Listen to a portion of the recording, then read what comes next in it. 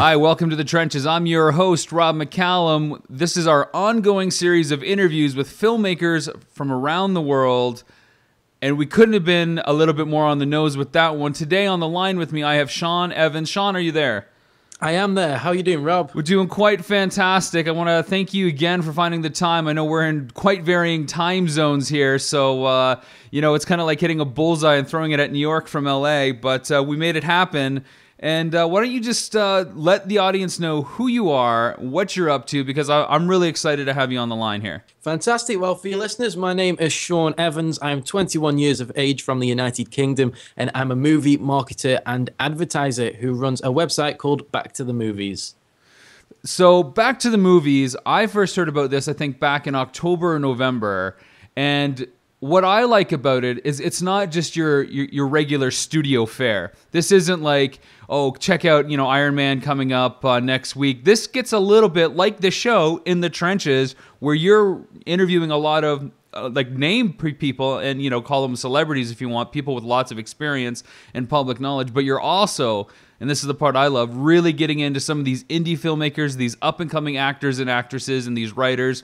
And the part that I probably love most about your magazine is you got one-sheets and synopsis for filmmakers, for films that they're trying to get going through Kickstarter and whatnot, and they're just trying to promote and get word of mouth. So why don't you just talk about your magazine? It's both its online presence and its physical form. You can drop all the details that you need to so people can get a hold of it. And you just take us through the world of Back to the Movies. Okay, well, Back to the Movies started in September 2011. Now, I'm a big film fan. I've grown up with films all my life. And basically, I thought, why not try a shot at helping people out get their films marketed? So I started with independent filmmakers who were struggling to find funding for their films. I set up a Twitter page and a YouTube page, and I advertised their film, their pledges, their Kickstarter campaigns, their Indiegogo campaigns, and just tried to get the word out a little bit more, a helping hand to get them more funded for their films. And it kind of took off from there, really. I mean, I took on a lot of independent films. The films that I was doing marketing for were getting funded pretty quickly.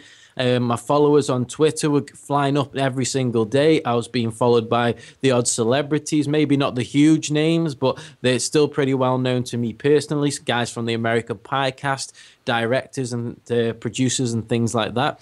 But I stuck to the independents. I started marketing the independents quite a lot, mainly horror, because I was more towards horror when I first started. So I started out with all the horror independents. And then as it started taking off, I thought, why not set up a website? So I set up Back to the Movies website, which is www.bttm.co.uk, which is basically just a hub for all my YouTube videos, my Twitter posts, my Facebook posts, all in one place. So you can watch the videos, read a little bit about the films that I'm working on. And since then, it's just kind of really taken off. I mean, I've had studio films notice the work that I'm doing for the independents and asking for a little bit of work for that. So I did a little bit of work on American Pie Reunion. Marlon Wayans asked me to do a film called The Haunted House. So we did a lot of marketing with his company. We did some marketing for the new Sinister film with Ethan Hawke. So I worked with the production company and Summit Entertainment on the Sinister film. And just things like that, just little bits and bobs of projects that come up now and again. And it's really taking off. I mean, I'm speaking to some big guys in the industry. I'm really making my name for myself now. The website isn't doing as good as it should be, but the content that I've got on my YouTube page, I feel it's a strong starting point. I mean, these interviews, they're not set up in a studio. They're not set up behind a camera. There's no take ones. There's no take twos. It's full on, one shot. That's pretty much it. And the thing about my page that stands out, it's not pre-set up. It's not pre-recorded. It's live. And these interviews are from their homes. If Marlon Wayans' interview was actually in a restaurant he was in. He went outside on a balcony in LA and did the interview. I mean, it's interviews that you don't really see too often on the internet. So I'm hoping that's the angle that I go from when I'm marketing these films. And I mean, interviewing the directors, interviewing the actors, posting trailers. And I even do work for prop companies as well. So we've got film props from the movies that have been used by famous people or in certain scenes that I'm doing work for as well. So it's a kind of a broad range of everything film related, I think. Yeah, I mean, I think you hit on something that I really appreciate with some of the content you're putting out there. You're doing like, one take kind of like straight between you and the filmmaker, you know, whether they're an actor or a director and whatnot. And it's not like a studio lit set. It's not all hacked to bits so that you can tell that the viewer's only getting the best, most PR approved answer. These are like, you know, honest to God, gut shot responses to the questions that you're asking them.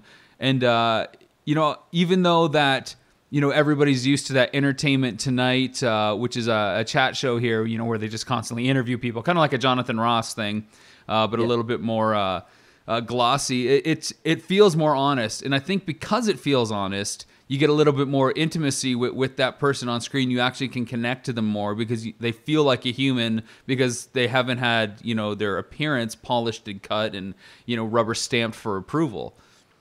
Yeah, exactly. I mean, when people do watch my videos, they say, well, that's more of an insight into their personality, rather than them appearing on a talk show where they have been told to say certain things and hold back on other things. I mean, some of my interviews, I won't give it away because people can go on there and check it out for themselves.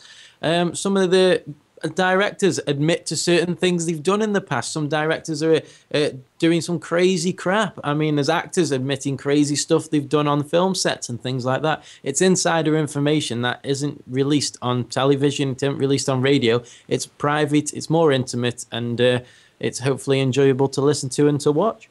Yeah, I mean, that's exactly the kind of thing I love, and that's why I'm glad you're here. I know this will be like a pre-recorded thing. We're hoping to go to live at some point so we can do what you're doing and keep up the cross-branding with Back to the Movies and our show as well, and, you know, maybe bring in some other kind of outlets, because it's all about helping each other grow, so that if we get a guest, we can pass them off to you, especially with the staggered release dates. That would only make sense in my eyes anyways.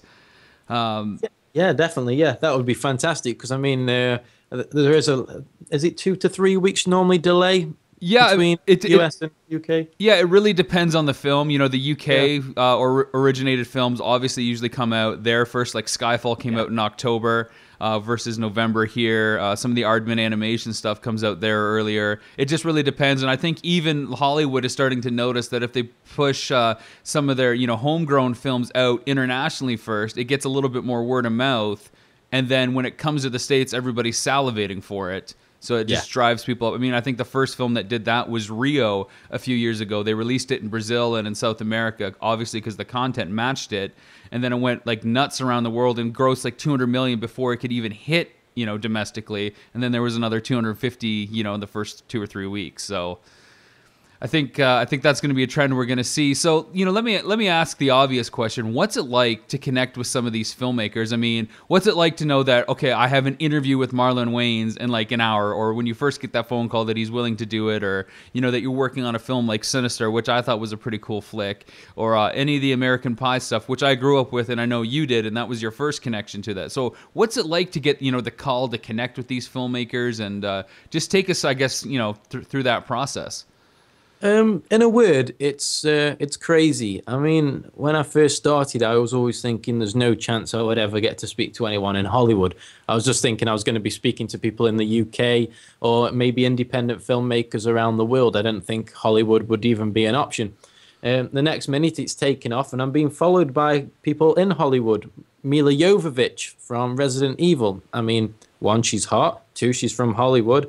And 3, she's a huge name. And all of a sudden, I'm speaking to her. It's crazy. It's unbelievable how far it's come since I've started. And I personally, I don't feel as though I've done anything yet. I mean, I post the work, I do the interviews. But to get that sort of response back from Hollywood actors, I can't really explain that feeling. It's phenomenal. And then with you mentioning like Marlon Wayans, you get the call through, right? You're speaking to Marlon in an hour. You can only stay around for 15 minutes. It doesn't matter. I'm speaking to Marlon Wayans. I've got the interview. I've got the questions all lined up ready, and away we go. It's crazy. But when I first started, I mean, the first people that I did interview were like stuntmen and stunt women. So I was speaking to people like Dick Warlock. He was behind the mask of Michael Myers. I did a little interview with Kane Hodder, who plays Jason in Friday the 13th. So I started out with all the stuntmen and just worked through all this genre of film. I mean, producers, directors, animators, sculptors, effects artists, you name it. And I'd want to do an interview with them just purely because they're part of films. And then it just grew and grew and grew. And the next minute, I'm getting calls from the American Pie directors saying, Sean, we really want this interview. When can you do it? When can you do this? When can we do that? When can we get the word out for this new film that we're doing?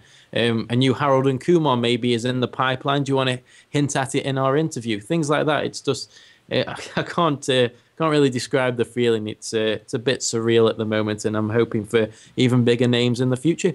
Well, what I love is that, you know, you mentioned that you're only 21 years old and you're surrounded by this whirlwind of now Hollywood attention. You're obviously still a big name in the indie community, and you know, I'll be the first to say I'm only 30, but the sky's the limit, man. Time is one thing that you and I both have to develop whatever we want to do. And you've got a few years on me, man. So I can't wait to look into the, you know, the crystal ball and see where you are in a few years from now. We'll get to that question specifically later, maybe a little bit. But you make it sound so easy, like all this stuff kind of falls in your lap a bit. But obviously, there's probably been a few hiccups along the way. Like, well, how does a 21-year-old, you know, make a living off this? You know, are you doing two jobs and this is more of a hobby that's just turned into something really awesome that you're proud of, or is this like a full-time gig? Or, you know, so maybe talk a little bit about some of the pitfalls that have come by taking on this assignment. Well, it started off as a hobby. I mean, it's pretty much a service that I'm giving to the industry free of charge. I mean, I don't charge. I'm doing this purely because I love films and I love the industry. And I mean, independent filmmakers, they haven't got enough money to fund their own films, hence the Kickstarters, hence the Indiegogos. So I'm always going to help them with that free of charge. But yeah, I do have another job on the side. It is marketing. It's nowhere near as fun as working in the movie industry, but this is the hobby part of it. But you never know. Maybe one day in the future, there will be a job there. It all depends on how popular the site gets, how much people like my content. So it's one way to find out. We'll have to wait and see. But pitfalls along the way, there isn't really anything that's been a major hiccup. I mean, obviously schedules for the bigger names, there's always going to be a problem. You always get that email now and again saying, oh, such and such can't do the interview right now. Can we put it off for next month? And by that time, 1,000 other interviews of the same person are already online, and you're pretty much lost out on your target market there. So that's always going to be a little bit of a hiccup getting the schedule sorted, but it'll all come with time. I mean, the bigger I get, the bigger Back to the Movies gets, the more people are going to say, right, we want to do an interview with Back to the Movies in the first week of release or a week before release or whatever. So it can just wait and see, and hopefully time will tell. So I'm going to kind of preempt something, because I knew that there's something happening via Facebook because we're Facebook buddies. And it is a little bit of a pitfall, but I think you've recovered, and I don't think anybody really even noticed, maybe just because, you know, I'm on your personal feed and we chat back and forth a little bit. There was a little bit of an issue with YouTube copyright a couple months ago because you were posting clips up, you know, that was intercut with your interviews and stuff, and I think YouTube probably got on you. And did they ban the videos? Did they just put them on hold? Did they just make them unlisted links? And how are you working around the whole, how do you use snippets from trailers, you know, with permission or without permission? Do you get permission? So maybe talk about like how you, I don't know, try to market the stuff that you do and like dealing with something like YouTube. Yeah, it's hard. I mean, YouTube had a lot of restrictions in place with copyrighted material. As soon as you upload a trailer, straight away you have to acknowledge that it belongs to a certain studio and belong to a certain owner. Now, what I did at the time, I uploaded content, and it had like Sony Music licensing, as well as the film trailer belonged to a certain studio or production company. So straight away, as soon as you upload it, YouTube either ban it or basically you don't make the views off it. Now, eventually, I had videos up which YouTube probably didn't notice, and I eventually had 300,000 views taken off, which sucked. But I have to start from scratch again and rework them and build them back up. But yeah, that was one of the major hiccups that's happened to my page, but that's all part of the process. I mean, I've got around that now. I've signed up. I've been accepted onto a website where basically all footage that is uploaded is given out to specific members which are chosen to use their content. So now I am an approved content sharer So I still have to acknowledge the copyright, but I can upload clips onto YouTube without any repercussions, which is always good. And there's images and things on there which I can use from studios as well. So I've got that permission now. So hopefully the no views will be taken off me in the future. I mean, I didn't read into much of the copyright permissions. I mean, YouTube do what YouTube do. That's their job. And obviously, copyright costs studios and production companies money, so it's perfectly understandable why the views were taken. But now I've got the approval, so I've got the green light to go, so to speak. Hopefully. Yeah, I mean, you're exactly right. YouTube does as YouTube wants to. I mean, you're kind of talking almost to like a robotic entity at some point, and there's really kind of no argument there. You know, they inundate you with pages of like, their user acceptance agreement. And we all know that nobody reads that. And South Park did an awesome episode when people, agreed to their iTunes thing that constantly changes and whatnot. I don't know if you've seen that, but it's it's hard to fight the kind of system. It's cool that you're on the official list and stuff like that. Let me ask you this, because I don't know much about it, and we're relatively new podcast entity with the Wired In Network here that has our several shows that I mentioned to you off the air. Do you find that your views or your listens is kind of like a currency in value, and that's kind of what leads you to get noticed from other people? Like, how much stock do you put into that, especially at the stage where you're at? I mean, you've already got not only like indie filmmakers, but you've got studios contacting you. So how much do the views matter to you, or do you think they're watching them and they're like, if they see that you're not getting more than 100,000 views, that they'll stop sending you stuff? Is there any kind of fear or concern with that? Like, how does that work? It all depends on what content you upload. I mean, I target specific films. Obviously, independent filmmakers, they're a new film. They're just starting out. Not many people are going to know about them. The odd trailer will sometimes catch the public's eye, and the views will rack up. Now, I'll be totally honest, my YouTube page, some views are on 50 views, 60 views, and then I've got other videos that are on 20,000 views plus. I mean, I'm always working on trying to find ideal content that people will like and people will share, but it's all a learning curve, and I've just got to keep finding the right content, getting the bigger interviews, getting the bigger names, and trying as much as possible to get my content out there so it reflects in the views. Because, I mean, all the work that I put in for me to lose 300,000 views, that was a real shame, because I put so much work into it.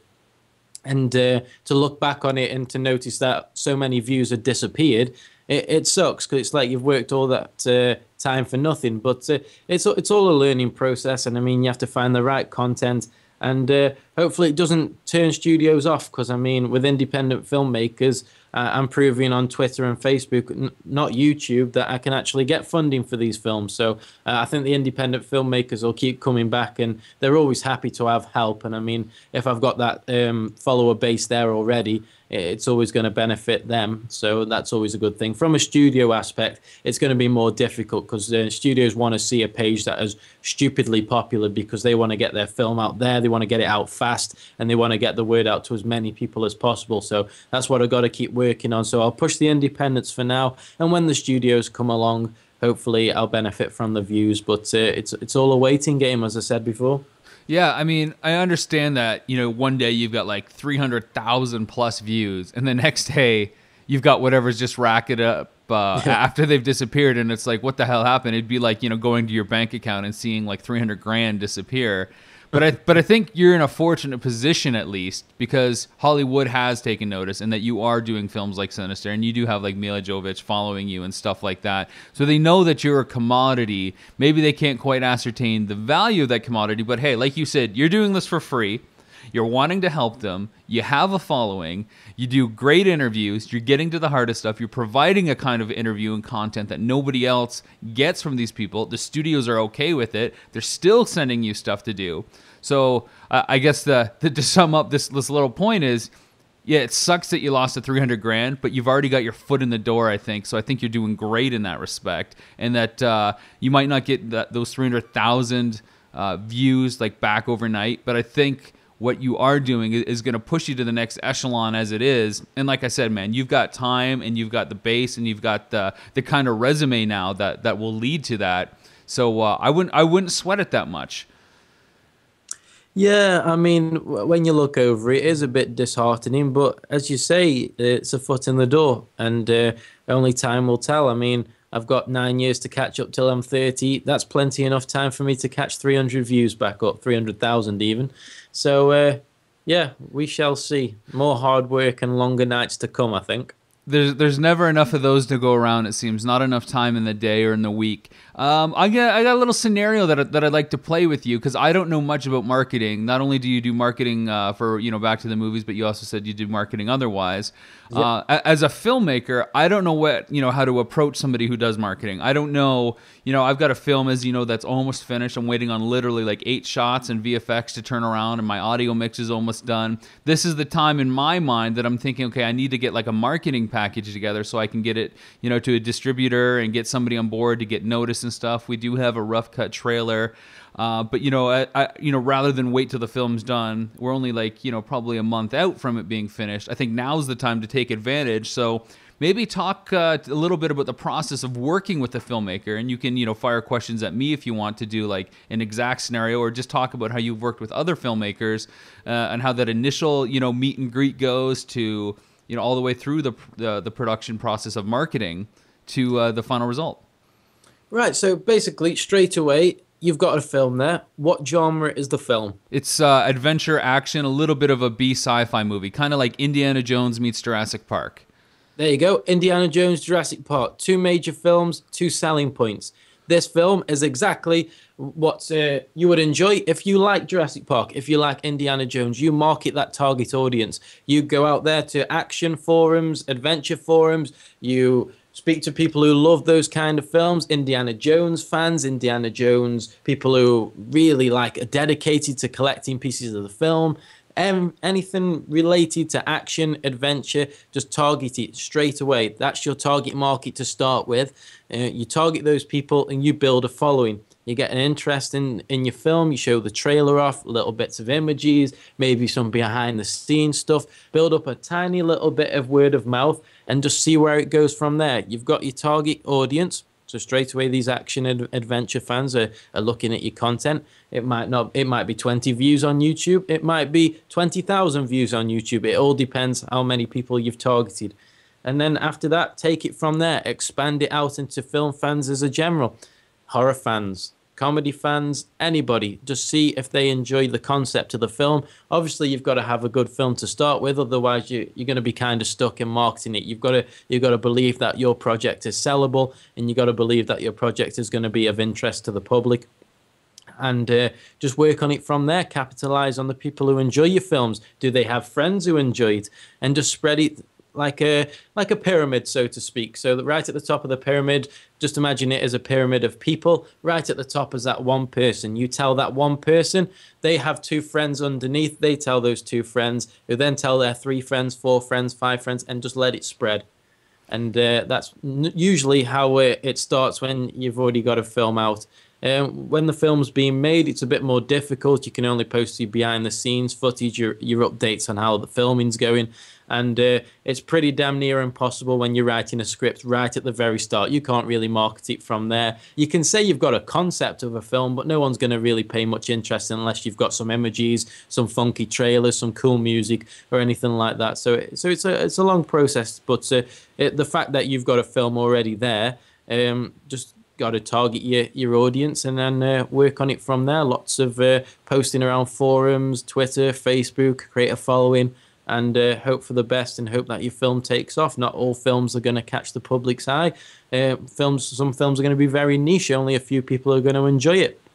But it all depends how you approach it and what you do. Now, there's a lot of stuff that you can do concurrently, and that's why I'm saying, as we're finishing up, I could go on and put trailers and, behind-the-scene images, and you create a dedicated website.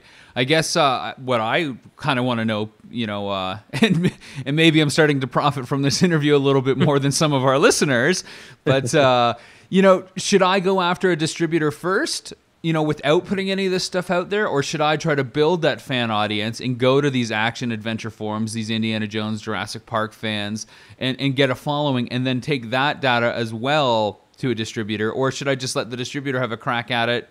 Or, or is it like back and forth? Is it a yin and yang? Is it something you do at the same time?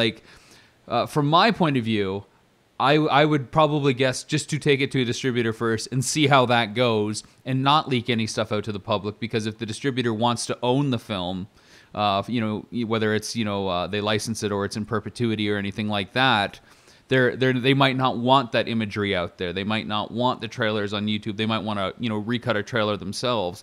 So I'm not sure if I do kind of like the homegrown fan based indie kind of marketing, how much to the film's detriment that would be when I approach a distributor. Do you have any thoughts on that? That one's pretty much down to you there, Rob. I mean, if you wanted to take it straight to a distributor, that's your call, man. But if you take it to a distributor, it's solely based on their interest and their interest alone if they want to go ahead with getting the film out there. But the way I'd do it personally, but everyone's different. I mean, I'd build up a following first, so you can take it to the distributor and say, right, I've got this film, obviously with proven evidence that this film is popular. We've got followers, we've got supporters, people like the film that we've done, and the distributors are probably more inclined to back it, to get it out there and to help you out, rather than an independent panel saying, yeah, we love it, for them to distribute it, for them to turn out that the film nobody likes. I'd rather have evidence beforehand that people are interested in the film, people like the film, before you want to get it out there. But it all depends on what concept you've got for the film, what the quality of the film's like, and it all depends on your personal choice as a filmmaker. Right. It's a lot to think about. Now I'm going to have to go back and talk to my producers, because the game plan so far, quite honestly, has been to just approach some of our distribution contacts and just send it to them. But, I'm seeing a lot of value in what you're suggesting, because it only strengthens the pitch. It's like it almost gives you confidence when you talk to a distributor. Say, well, if you're on the fence, here's one thing that'll push you over. I got 100,000 views on the trailer. I've been to some fan expos. I've shown a rough cut of the film. People went nuts. Here's some pictures from that event, or here's some comments from that forum. So maybe take that into account. I guess on the same lines, what you're suggesting, with the internet and marketing behind the scenes, is maybe a separate website and trailers on YouTube. How do you feel about film festivals as a venue? Because a lot of people I talk to nowadays are really on the fence about it. People want to go to film festivals to get their work seen and stuff, but then there's the fees of film festivals. Some of them are like $100, $200. And, as an indie filmmaker, that can add up if you're trying to just submit to festivals, let alone get in. And then when you do get in, the thing to do, the good thing to do is to go out and participate in the event so that you can represent your film as a brand. And, there might not be any distributors there. There might not be anything there. But, so let's just talk about how you feel about festivals and whether it's worth the cost as part of marketing a film, and versus just, trying other options. Like, what do you think about festivals? Personally, for me, from my experience of working on the film festivals are a superb way of getting your film out there and noticed in the public eye. I mean, I worked on a film called Deadheads, which was made by some guys over there in America, Brett and Drew Pierce. Now, they brought their film over to Film 4 Fright Fest over in the UK, and their film was literally unheard of before it came to the UK. As soon as it was played at the film festival, they got such a backing, such a following for the film. And as soon as they released their film and got it distributed out there on DVD, it got to like the number 5 best-selling comedy horror film on Netflix, and it really got up there amongst all these big-time studio films. And it's just from film festivals and just taking it around the circuit of film festivals that's the reason they're so popular. But it all depends, really. If you've got a slight bit of money to invest in it, and you have confidence in what you've made, and that would be the avenue. If you feel as though your film is not going to be too big of a success, maybe it's too much of a niche, maybe it's not going to be a film for everybody, maybe there's other avenues you need to think about. But from my personal experience of working with films, I always feel film festivals are doing really well for independent films especially. There's quite a few films that I can think of that have really profited from film festivals. But it's all up to the persons who's made it, and if they're willing to invest in this film festival, and hopefully it'll pay off. It's a bit of a gamble. Right, and you said something in your response there that shook me to my core. You said if you have enough confidence in the strategy, or something to that effect. And unfortunately, I always have just a little too much confidence in my strategies that I probably don't think things through enough, because it's like, oh yeah, that'll work out. No problem. We'll find a way to make that work. So I don't know if I'm liking this interview or not, Sean, because I'm getting a lot of other ideas to help push this film. And I know it's going to mean mountains and mountains of work, but why stop now? I guess, in the back of my head, in a comfortable spot, I thought, okay, the film will be done. I'll export it to DVD. I'll sell it to a distributor, and I'll move on to the next one. And maybe that's a little naive because, admittedly, this is my first feature film. I've, done oodles of shorts and had them in festivals and stuff like that. But yeah, and now I'm also thinking of a couple associates of mine that sold their film first. It was a film called Below Zero with Eddie Furlong. About a writer who's stuck in a meat freezer, who basically starts writing a horror film, and he locks himself in there in isolation in order just to get the job done so he's not distracted. And the more cool.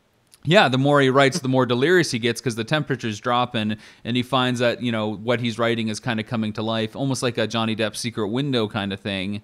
Yeah. And it just turns into kind of a bloodbath, and it's a really, really kind of cool flick. But they sold their film distribution first, then they took it to film festivals to get that following. I don't know if they were kind of doing the distributor a little bit of a favor there, because they were building an audience after it already sold to kind of get some sales and stuff. But I know they also went over to the UK. They were at I think the Edinburgh Film Festival, and I believe they were at like an indie festival that was based right out of London, but I'm not 100% sure on that. So what do you think about that? I mean, would you advise people after they've sold their film to a distributor to keep backing it, or should they move on? I mean, just as your opinion as a filmmaker and part of the film community, do you see value in that?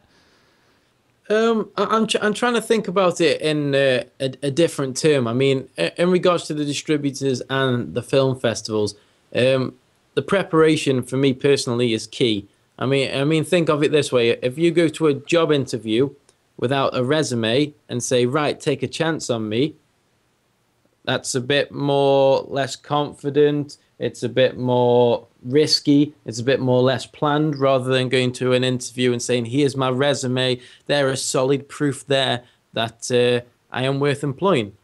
I mean, it's exactly the same with a distributor. You go to a distributor, you haven't got a following, you haven't got any interest in the film. You just go in there on a whim. You just go in there hoping for the best.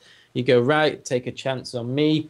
You've got no solid backing. Next minute, the other scenario is go in there. You've got loads of followers, you've got a huge backing, a great Twitter following, you've got people who want to buy the DVD before it's even been released. I mean, you've got proof, you've got evidence, you've got a foundation to build on. That's probably the best way that I can describe it. It's just like a job interview. It's either you come prepared or you just go out on a whim and wish for the best.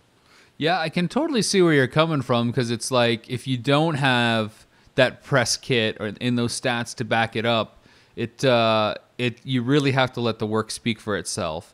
Yeah. And then, like I said, I'm pretty confident in what we did. I mean, we did a micro budget film. It's with that had like over 400 effects shots.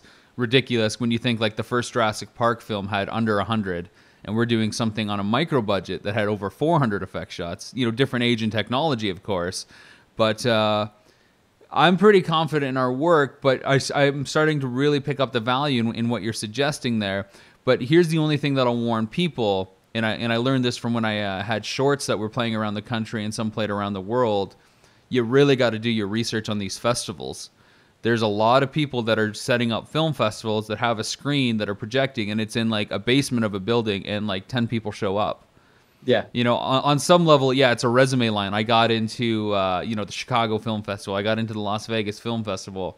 But what kind of reputation do these festivals have? Does it matter to a distributor? I guess on the surface, if they saw it, no. But obviously a name like Sundance or Telluride or like New York International Film Festival or TIFF, these are obviously marquee names that you would put at the top of your list. But I would probably caution some of our listeners out there that if you are going to go the film festival route, just to do a lot of research on the places that you're submitting to, because not everything is as it seems, which is why it's really important that you go out to these festivals and support your film. Do you have any experience with festivals that maybe are not as luxurious as they appear to be online or in the flesh? There's none that I can think of, and I don't think I'd point any names if I didn't. Fair enough. But yeah, I mean, you got to do your research. I mean, you've got to look at the website, look at previous film festivals, and to make sure that, do you know anybody who's been there before? What did they think of it? Was it a big venue? Was there a big turnout?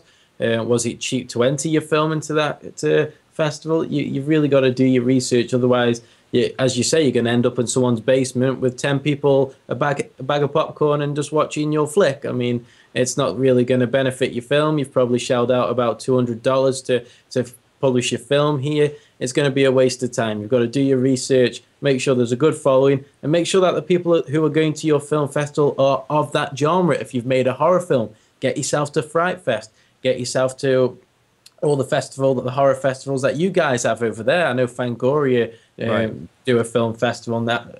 Is it once a year or something like that? Yeah. So those guys do that, and yeah, I mean, you've got to target the right ones. I mean, Fright Fest is obviously one in the UK for horror fans, and then you've got the Sundance, which is a broader range of films, and then, yeah, you just really got to target your film to specific festivals, but make sure it's not a basement, make sure it's actually a decent festival that's going to be worthwhile to your film.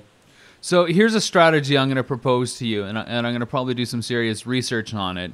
I think, and this is just as a direct result of talking to you for the last, 35 minutes or so, I think I'm going to probably push some festivals with my film, but then instead of maybe targeting some of the, the direct-to-disc distributors out there, I'm sure they'll get a phone call and stuff from our producers, and why wouldn't they?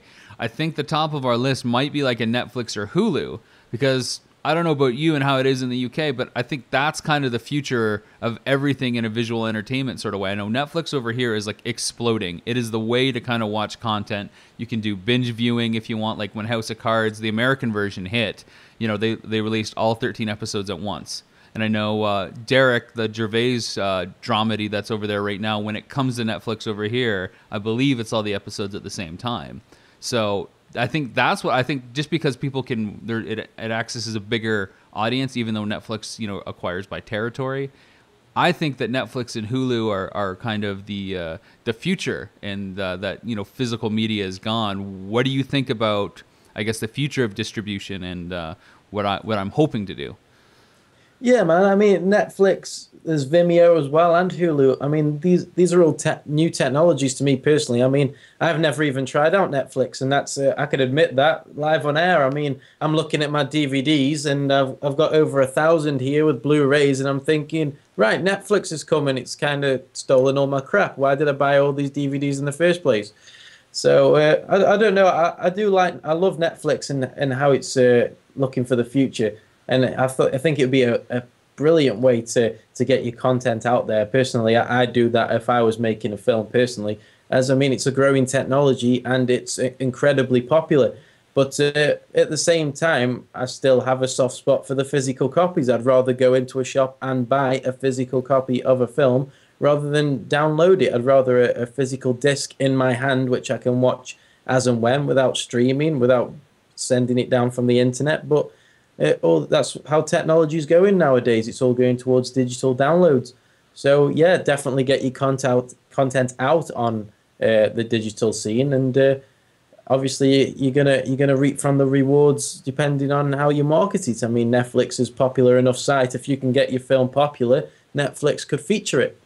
Right. If you get your film on Vimeo or Hulu, get your links sent out to friends, family, and people who love your film, and just get the word out that way. And then it's all an independent thing. It's up to the individual how they want to market it. But personally, digital technology, digital downloads are forever a growing technology, and it's the way forward, man. It's got to be done. I mean, people still getting the DVDs out there and Blu-rays because there's still a market there, and it's still quite a substantial market at that. But digital downloads, you can see in the future, the way the consoles are going, the consoles for the future are now adapting to more digital content rather than disc content. So you've got to go with the times and get your footage out there on a digital scene.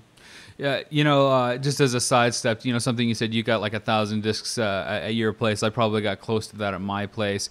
I wish that, I could put my disc in like my computer or something like that, and they would give me like a digital file of it so that I could like have like a cloud-based connection of everything, because I too love having like the digital disc, and when I see an indie film and I can buy it from the filmmaker at a festival, I love to have that because it's part of a memory, it's an experience. It's like owning like some vinyl, and that's why they still make vinyl. I don't think the physical medium will ever go anywhere. I remember the day that cassette tapes stopped being produced, and I look at chain stores like Best Buy here, they're really shrinking their disc media section and whatnot. But I think it's going to be around for forever. But I do think digital's the future. I know Walmart here offers, for $2 you can bring in a Blu-ray disc and they'll give you a digital file of it, that connects to their ultraviolet service. But I don't want to pay $2 times 1,000 discs, like I'm sure you don't either. I'll just put the disc in. I'm not that lazy. Yeah, exactly. So Sean, we end all these interviews with kind of let's play a game, a bit of a what if scenario. So there's just a few questions for you that I'm going to ask you here. Okay, they're just kind of fanboy fun. So just have fun with it. All right. Go for it, man. Okay, so the first question is: you're on set of the next Spielberg flick, and you get to ask him one question. What do you ask him? Transformers, what the hell were you thinking? All right, fair enough. The second question is, you can go back in time and interview anyone. Who would you say, or who and what would you say, and would drinks be involved? Marty McFly, lots of drinks, teach me the guitar solo. There you go, of Johnny Be Good. Nice. And he actually learned that just for that scene because he knew there'd be lots of close-ups on it. Yeah. And the last question, a little bit more down to earth, is what's the future of Back to the Movies? What can we expect to see from you and your publication? Where's it headed? And what's the chief goal of it? Hey man, if I take a step back and look at the future, I mean, there's something that I'd like to happen. I'd like this to go big. I mean, I'd love to get the bigger names on there. Maybe I'd even go live in Hollywood. You don't know. That's the kind of thing I'd like. A big house, a nice car, a lovely woman. That's the dream. You're living the dream, man. I think the idea of you being in Hollywood with all that stuff is kind of scary to me, but appealing, because I know that you'd be a stone's throw away from Vegas. So I would kind of look forward to that. Is there anything else that you want to tell our listening audience? Maybe one final plug for Back to the Movies, and just remind us again where they can go to see some of this content and how they can get involved, and if they want to purchase a digital subscription. How often are you pushing these digital editions that you've got going?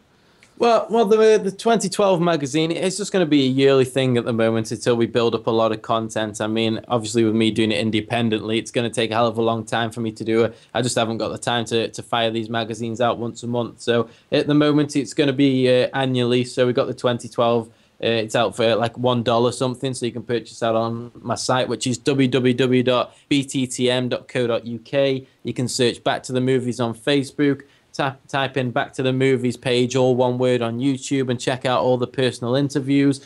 And yeah, we need to really build up the support now. So all these lovely listeners on your show, check out our website, give us a like on Facebook, subscribe to us on YouTube, and help get the numbers up, because then I can bring you more content, better, bigger stars, more personal interviews, and I mean, filmmakers worldwide are going to enjoy the content that I make, so we really just need to get the support to make it bigger and better for everyone who's there to enjoy it. Sean, it's been a pleasure. I thank you again for taking the time out of your schedule. I hope to have you back on another show, or this one again, maybe down the road, of the Wired In Network. Everybody listening at home, thanks again for listening to The Trenches. I'm your host, Rob McCallum, and we'll see you again very shortly.